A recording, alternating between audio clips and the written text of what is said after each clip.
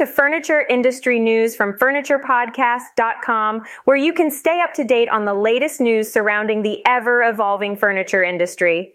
In today's episode, we'll cover the $8 million settlement reached in Art Van Furniture's bankruptcy court case, the warning issued by U.S. retailers and food chains about a potential slowdown in consumer spending as student loan payments resume, and the disruptions caused by heavy rains and flooding from Tropical Storm Hilary on Union Pacific's Southern California network, leading to rail service interruptions and delays. An $8 million settlement has been reached in federal bankruptcy court in relation to the sale of Art Van Furniture to a private equity firm in 2017. The settlement, approved by Judge Craig Goldblatt of the U.S. Bankruptcy Court in Delaware, will see the majority of the amount being paid by the National Union Fire Insurance Company. However, the agreement does not constitute an admission of any allegations made, and the defendants have been released from all claims by the trustee, Alfred T. Giuliano. Gary Van Elslander, son of Art Van Elslander, expressed his family's relief that the lawsuit has been settled. Nevertheless, he acknowledged that it remains a painful chapter for both the family and the employees of the former Warren, Michigan-based retailer. He voiced his sympathy for the employees, stating that they were the heart of the company and likely suffered the most in this ordeal. According to Gary Van Elslander, the company's downfall can be attributed to the pursuit of expansion and the introduction of external leadership. He believed that the company's culture was lost along the way as the executive team became less hands-on with the retail stores. He also noted that management brought in from outside the Detroit area did not fully understand or prioritize the legacy and brand of Art Van Furniture. The original complaint, filed in March 2022 by trustee Alfred T. Giuliano, sought to recover over $105 million in fraudulent transfers and over $84.7 million in certain real properties. The complaint contended that Art Van's sale in 2017 to Thomas H. Lee Partners resulted in a highly leveraged transaction that burdened the debtors with unsustainable debt while benefiting the defendants.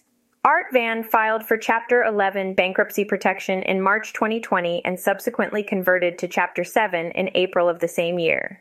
Prior to the bankruptcy proceedings, the company ranked number 14 in Furniture Today's 2020 Top 100, with $1.043 billion in sales across 192 stores in 2019.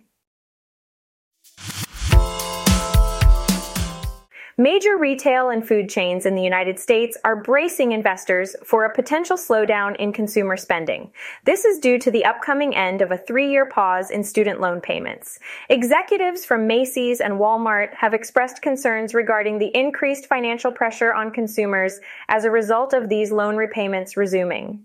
Beginning on September 1st, federal student loans will start accruing interest again, with payments set to begin on October 1st.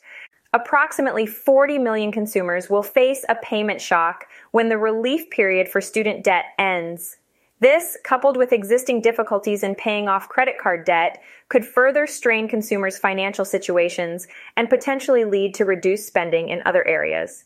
Analysts at TD Cowen have identified brands such as Target and Ulta as being particularly vulnerable due to their exposure to younger, low-income consumers with student loans. UBS analyst Jay Soul suggests that overall apparel spending may decrease as student debt borrowers prioritize brands and specialty retailers. Furthermore, stores with a higher mix of discretionary products including Target, Ulta, Dick's Sporting Goods, Best Buy, Home Depot, Lowe's, Costco, and Walmart face higher risks.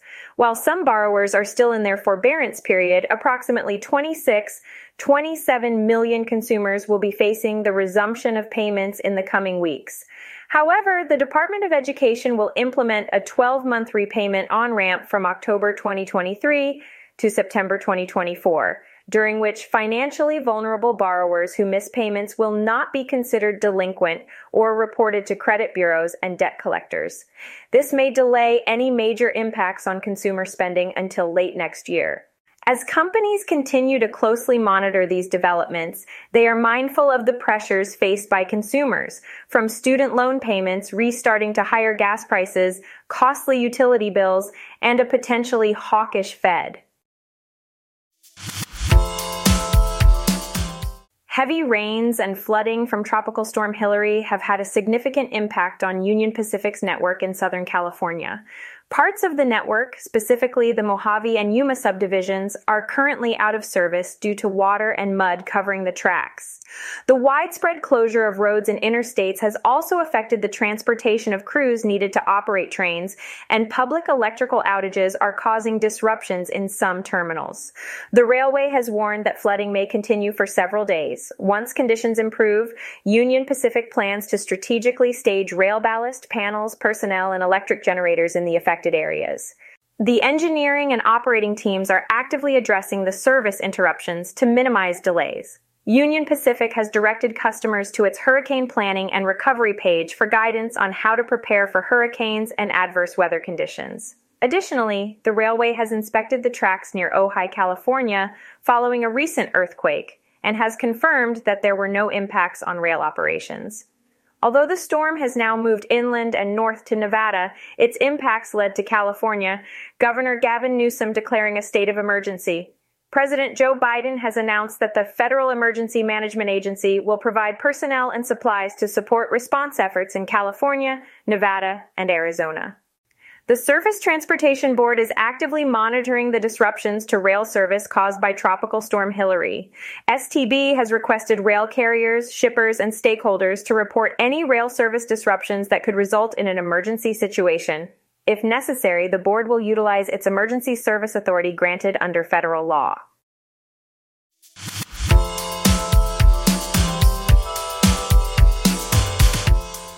Thanks for listening to today's episode. See you at the next one, and don't forget to subscribe.